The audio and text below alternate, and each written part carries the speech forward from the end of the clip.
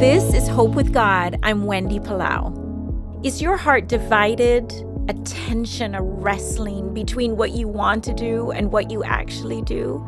Maybe thoughts that pull you this way or that way. Maybe you love what is good, but you also lean towards things that are destructive and damaging to yourself and the people you love. This tension can at times be so overwhelming and very discouraging. In Psalm 86, the writer asks God for an undivided heart. Have you ever asked Him for an undivided heart? The more accurate translation is, give me undividedness. May I be united with you, Lord, in my thoughts, in the leanings of my desires, even in my loves. You can ask Him, Lord, give me an undivided heart. This is Wendy Palau.